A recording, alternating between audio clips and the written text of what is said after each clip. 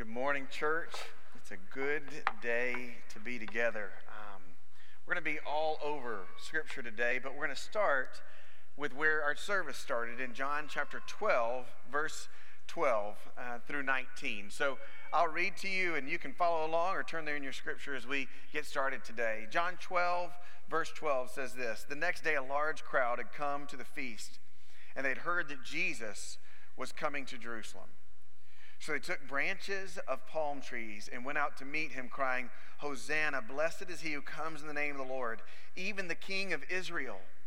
And Jesus found a young donkey, and he sat on it, and as it is written, 'Fear not, daughter of Zion, behold, your king is coming, sitting on a donkey's colt.' His disciples did not understand these things at first, but when Jesus was glorified, then they remembered these things that had been written about him and had been done to him. And the crowd that had been with him when he called Lazarus out of the tomb and raised him from the dead continued to bear witness. The reason the crowd went to meet him was they heard he had done this sign." Verse 19, "So the Pharisees said to one another, 'Look, you see that you are gaining nothing. Look, the world has gone after him.'" I don't know if you've ever gotten caught on a point before, but as I was preparing for this week, even Monday, just reading through this passage again, just such a familiar passage, found myself tripping over verse 19. All this is going on, and the Pharisees, the religious leaders of the Jewish faith, the ones who are living for the Lord and supposed to be helping the people anticipate the coming of the Messiah, when prophecy is being fulfilled, this is what they say: "You see, you are gaining nothing. Look, the world has gone after him." That triggered a series of thoughts throughout the week for me, because I just started to think, Lord, what would it be like if the world actually went after you? If the world literally left behind what we were chasing after, what we were looking after, and we went up and left for him, what would that look like? And this year we're going to spend a lot of time as we plan, as we look through Scripture about these things. But it brought back a memory. I was been raised kind of all over the South, but we spent 5 years in Panama City, Florida. And this was back in the 80s. We lived there from 1981 to 86 or 87, right in there. As we lived there, we would go down to Panama City Beach. That was before there was much on Panama City Beach. Destin was just beach. There was nothing built there. That wasn't happening. And we would go to the amusement park. There was an old amusement park called Miracle Strip Amusement Park. And there was a really new water park called Shipwreck Island back in 82 or 83. But on our way there, you'd park, and as you're walking, you would come by these open-air arcades that basically just had a roof and garage doors, right? And you had all these arcade games. So when you would go in the arcade games, I don't remember much about the amusement park. I don't remember much about Shipwreck Island. But I'll tell you what, this one open-air arcade on the corner, when you walked in, dead center was a wall of heaven on earth. Skee-ball. Are y'all with me? Like, I have vivid memories of these skee-ball games. And skee-ball it's fun. If you don't know what skee-ball is, you can Google it later on. If I explained it to you, you would look like a weird elephant. But as we go through, the reason to play skee-ball was this, right? Because for every $712 you put in a machine, you could get tickets out. And if you played skee-ball poorly, you know what would happen? Like 2 pop out. Now, I don't know about you, and on these they weren't, but growing up, our tickets had something written on the bottom. Very fine print. And it said, cash value less than what? If you remember, 1/100th of a cent. So 100 tickets equal a penny. And every game cost a quarter. That was like before inflation. Now it's like 3 children and a dinner. I don't know. But you put it in. But when this came out, do you know what my face looked like? Oh, do you know what I wanted to see? The times when I would do it, and it would just be going. I'd be like, y'all, come check it out. This is amazing. Do you know what I could buy with that many tickets? Like 3 Pixie Sticks. Like, that's what I could do. $14.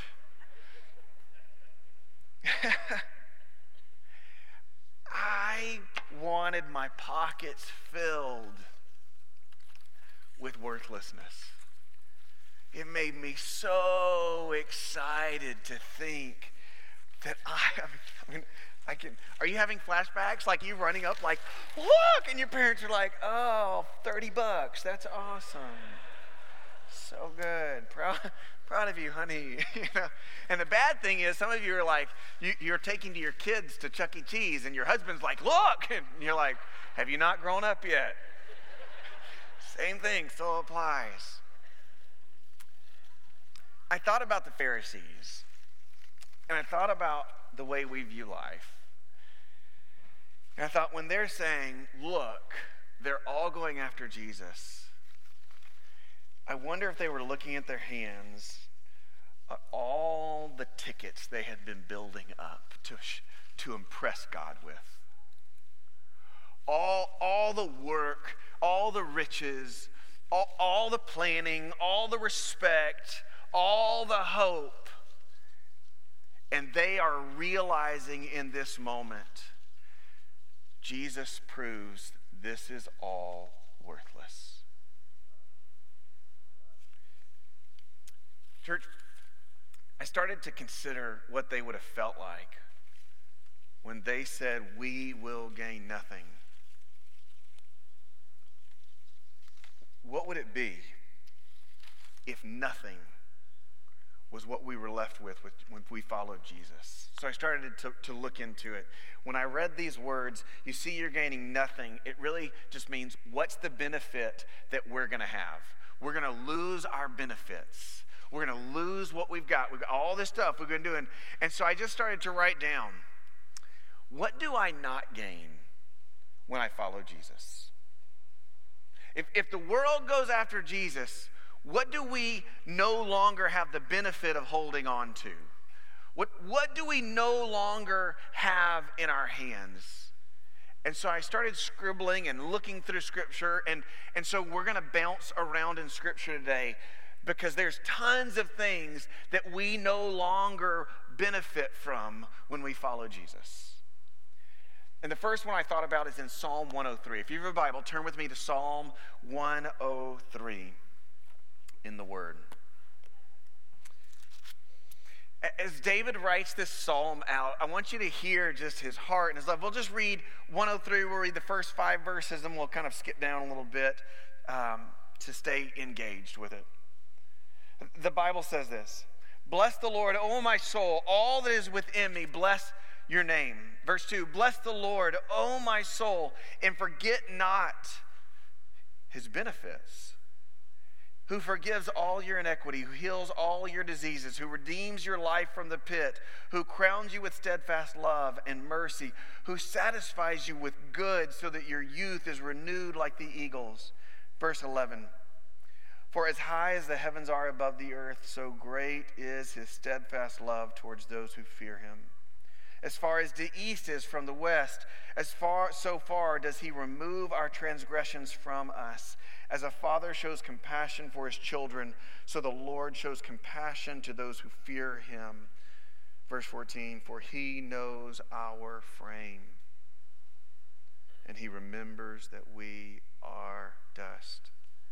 Church, just as you walk back into this second verse of 103, do you see what David records as the first benefit of following after the Lord? He who forgives our iniquities. Our iniquities are the ways that we have wronged God. We no longer, if we follow Christ, we no longer have the benefit, church, of living a damaged life. I mean, David has been running, he's been hiding. He's not been perfect. He's fallen into sin. He is not our picture of how to live your life without any scrapes and bruises. David's got a tough life here. And what he says here is the greatest benefit. The first thing I can tell you is God forgives all of the things that we've done wrong against him. In other words, all the ways I have damaged our relationship, all the ways I have damaged my life, all the things I put between me and him, guess I don't have that benefit anymore. Church, there's something to realizing the value of our life. There's something to realize that we can hold on to this worry in our life, this brokenness in our life. Sometimes brokenness is the only thing we know that gives us value.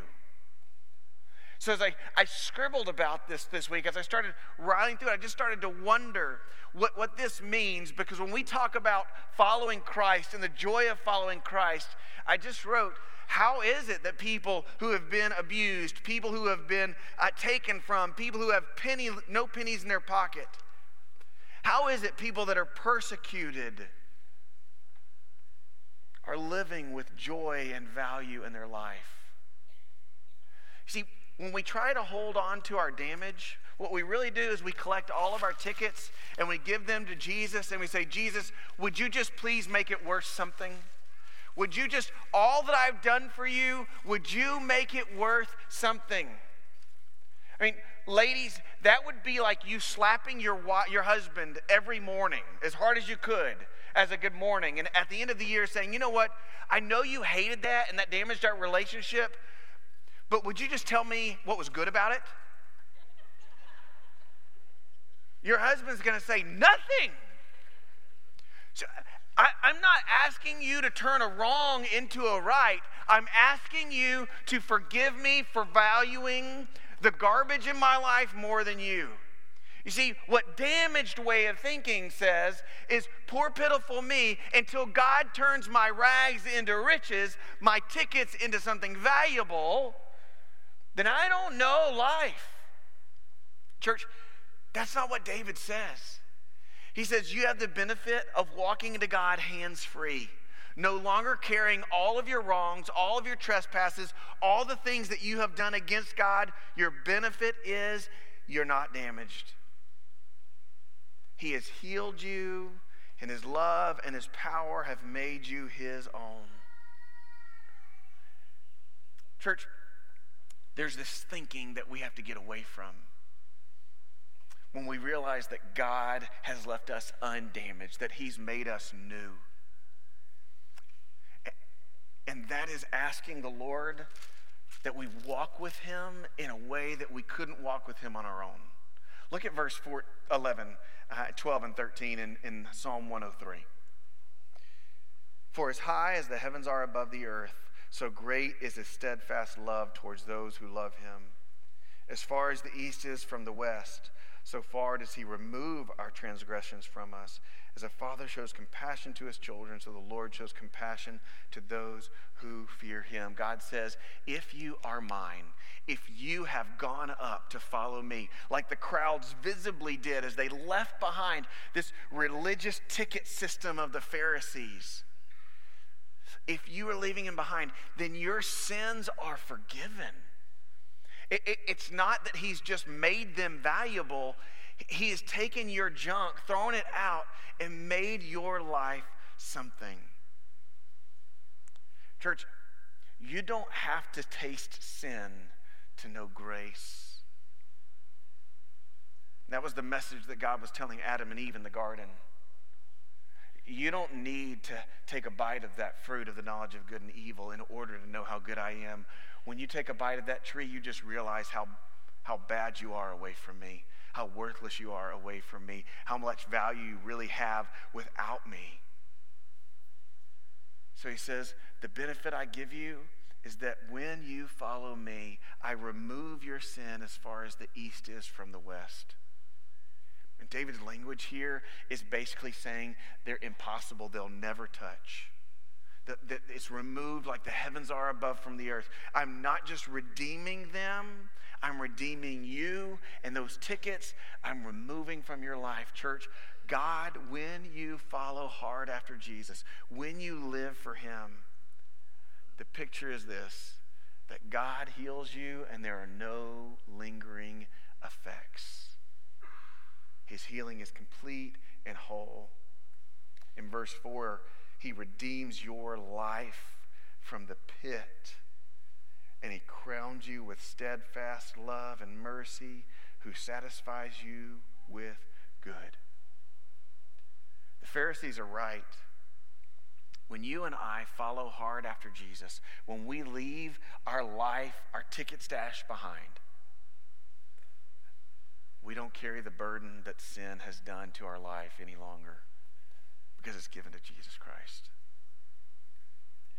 And as I was reading this passage, I don't know about you, have you ever had one thought that leads you to another thought? It's completely different on another end of the world. All the engineers in the room are like, I don't know what you're talking about. Exactly. Look at verse 14 in chapter 103. This is what it says. For he knows our frame. He knows how we were made. Do you know that? Like the fact that God knows your frame. He knows your spiritual frame, your emotional frame, your physical frame. I then started Googling. You know what this passage made me Google? Some of you are like, Pastor, good, your quiet time's like my quiet time. How much does the average high school backpack weigh? You like that? Do you see that's an easy jump?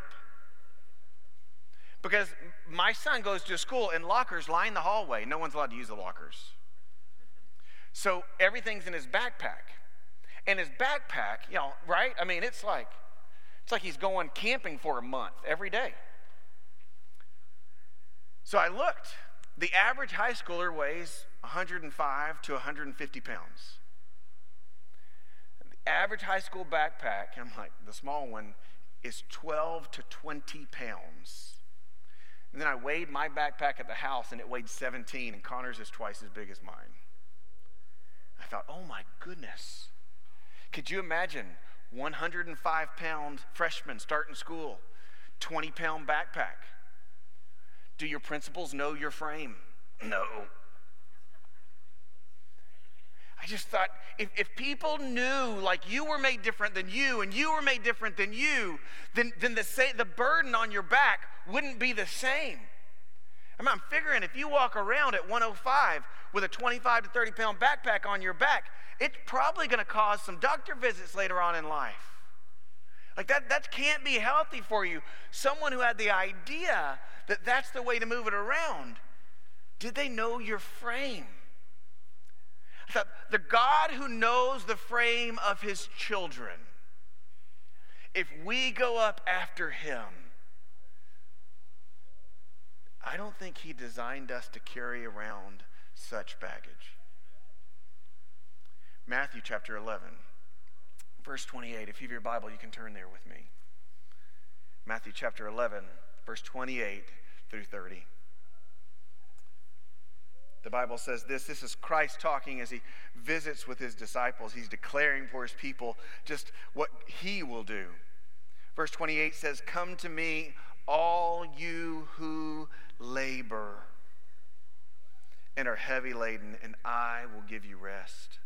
Take my yoke upon you and learn from me, for I am gentle and lowly in heart, and you will find rest for your souls. For my yoke is easy and my burden is light." Do you know when you follow Jesus Christ, by his words, not behind, there is one thing you do not have the benefit of carrying around anymore: the baggage of your life.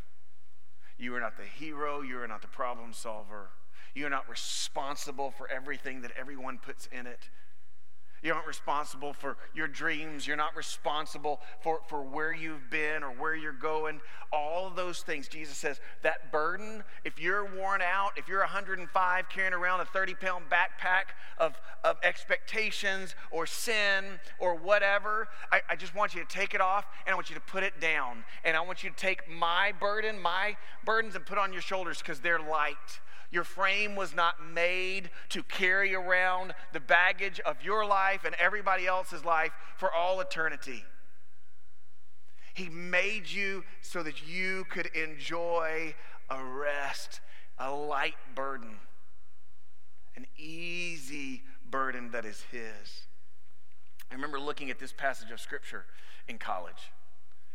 I was at Houston's First Baptist on a weekend, probably during the summer. And they had a singles thing, and so I was going to it and had a little paper pamphlet they filled out sermon notes in. I don't remember who the speaker was, but they got my attention that night on this passage. And they started talking about a yoke. And a yoke, if you don't know what it is, it's not an egg yolk. Jesus isn't trading out eggs or something like that. It's basically a collar that would go on an ox to pull a cart. And I remember him saying they actually make what's called a double yoke. And you would put an older and a younger animal together. The older one knew the way, and he would make the way easier on the younger by teaching him, and the younger would carry more of the load and make it easier on the older. And I remember thinking, that's a beautiful picture of discipleship, of how we work together, and it is, but that's not what Jesus does for us. What he basically says is, give me all of your heaviness, give me all of your burden, give me all of your baggage, leave all of that behind. And you just take what I have made you for, what I have designed you for. Yesterday's baggage, yesterday's temptation, give it up. You don't have to go it alone. You don't have to find your strength somewhere inside. You rest and you find your strength in me. If the whole world goes up after Jesus, we're no longer bound to the ticket system. I mean, have you thought about what the Pharisees were doing? Luke chapter 11, verse 46, Jesus says these to the Pharisees. He says, "Woe to you, lawyers also, for you load people with burdens hard to bear, and you yourselves do not touch the burdens with your fingers." Church, let me tell you a secret. The company that first printed tickets, they knew it was a gimmick. You know, they knew at the end of the day that people would spend hundreds and thousands of millions of dollars on worthlessness. That thousands of kids would get spankings, amen? Thousands of tears would be cried, vacations ruined, gathering worthlessness that you could stuff in your bag. Prove who you are. Prove where you've been. They didn't design it thinking of you. They designed it thinking of them. Church, the Pharisees, when they added things on to the Word of God, when they put it in there, they designed it thinking of them, not of the people. Yet somehow, somewhere along the way, we have learned to feel comfortable with our burdens. And so we ask Jesus, as we follow him, don't make me leave it behind, but make me strong enough to carry it. Doesn't that sound very manly to you, men? God, just make me strong enough to carry the burden.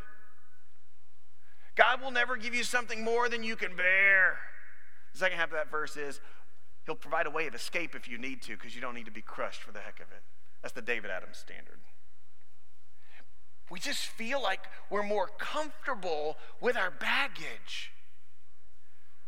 Because if I don't have my story to tell, if I don't talk about how I've been wronged or how I've been, or my expectations or what I'm living for or what my parents have put on me or what my heart has put on me or what the plans are, if I don't carry that around, then who am I? Church, if you get up and leave the world behind and you follow Jesus as was being visibly demonstrated as he came into town, then you have to understand, you have to give up the benefit of carrying baggage. God didn't design your back for that. He didn't design your soul for it. So come to me, you who are weary laden, and I will give you rest. Lay it down. You are more than the expectations of your life. You are more than the circumstances around you. Church, I started thinking, if the whole world were to go up after Jesus, and we were really to understand that in Christ we are not damaged. And in Christ, not only are we not damaged, we have no baggage to carry around with us. We are all that we are made to be. What does that mean?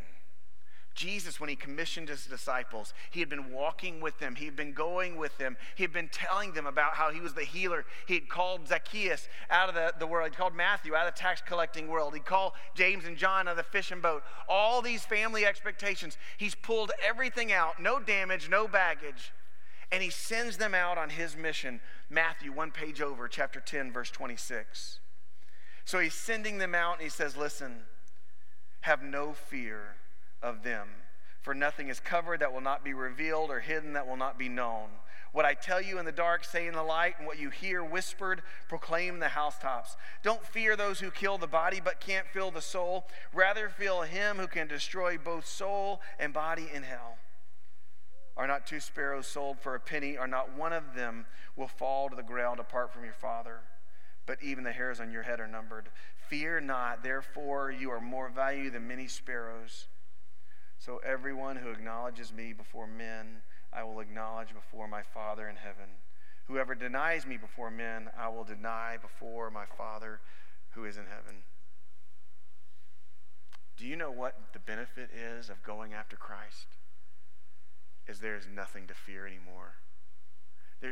There's literally no fear. I mean, church, in this world, we just measure life in tickets. And if you follow hard after Jesus, Jesus says, okay, so they take your house. This is worthless. So they come after your reputation. Live in such a way that it's about my approval, not theirs. So they come after you with threats of physical violence. So they take all of your money. So your health is wrestling. So all of these things, people are threatening to just take all of these worthless ticks out of your life. Do you know what? I could tear these up for days. I'm not having an anxiety attack. Are you with me? Any adult in the room, have you felt anxious that I keep just treating these like they're worthless? Kids, different story. Of course not, because you know this is worthless. So what Jesus tells his disciples is that if you leave behind and you come up after me, you no longer have to fill your hands with the fears of life. That's why David can say in Psalm 139, search me and know me. I want you to pull out, make it known what evil's inside of me, because I'm not afraid, because I'm in your hands.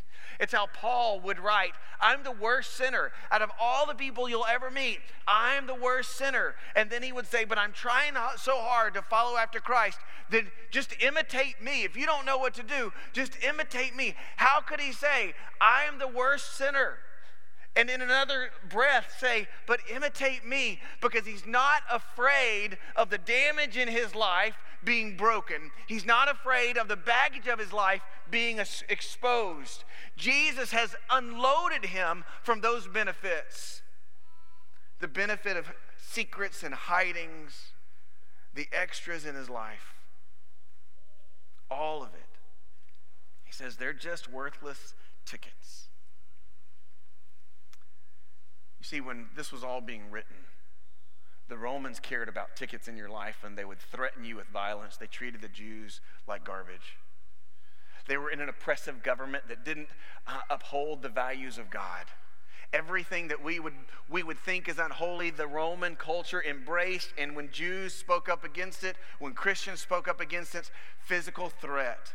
Don't stand up, don't turn around, don't look at us. The Pharisees were sneakier. The Pharisees in their life, they would say, listen to me. You don't want to be angry and have God angry at you. So not only should you follow him, but you should follow all of our rules that keep you from it. The intimidation of tradition and valuing your tradition is just as important as valuing Scripture. Why? Because tradition keeps you safe from Scripture, from falling off the cliff. Here's what Jesus doesn't do. He doesn't make a way for you to hold on to your tickets and follow hard after him. In fact, he would tell you very easily, just open your hands and don't be afraid. Church, when I read this passage, he's making it very clearly. What I tell you in the dark, don't be afraid to say in the light. Are you afraid of what you're worth to me? Here's birds. They're not even worth much. They're like tickets. and I know all about them. How much more are you worth to me than them? The Pharisees standing there on that Palm Sunday. Jesus coming down the mountain. I wish I could show it to you. If the Pharisees are on the Temple Mount watching, there's a valley between the Mount of Olives and the Temple Mount. And you could stand at the top of the Temple Mount, and you could see very clearly the crowds of people lining this zigzagged street down, and that would eventually go up. You would see that the valley was full, people in trees. You would see that the shouting, you would hear the songs. Hosanna would be easy, and you could see it without being in it.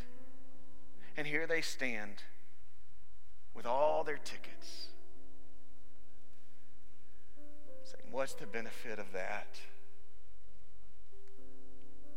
What do we have if the world goes after him? Church, we have way more than the few things that I've talked about today. But there's a real word in Scripture. Matthew chapter 26. Matthew chapter 16, verse 24 through 27 says this. Jesus told his disciples, if anyone would come after me, if anyone would go after him, let him deny himself and take up his cross and follow me. For whoever would save his life must lose it. But whoever loses his life for my sake will find it. For what does it profit a man if he gains the whole world, all the tickets, and forfeits his soul? What shall a man give in return for his soul? Listen, the Son of Man is going to come. He's going to come with his angels in the glory of his Father, and he will repay each person according to what he has done. Church, Jesus makes it really clear. Either we follow after him and we give up the benefits that you're living for, or on the day when he returns, everyone holding the ball of tickets as their present to the King of Kings will be judged and separated by their own confession. So give up the benefit of judgment. Give up the benefit of fear. Give up the benefit of damage. Give up the benefit of baggage. Deny yourself. Take up your cross and follow him. Would you pray with me? Father God, we love you. Lord, it's really tough. Lord, we laugh about it, but we know the excitement of children collecting worthless tickets and presenting them as a trophy. God, that is what we have been doing since the fall of man in the garden. Lord, we have a choice to be the Pharisees up maybe in the temple or the people on the streets. God, as we look around our lives, Lord, we don't want a part of these tickets. Lord, I don't want to waste another moment ascribing value or asking you to ascribe value to them, so at least it redeems some of my works. God, I don't need or want you to redeem anything I've ever done. I just want you to redeem me.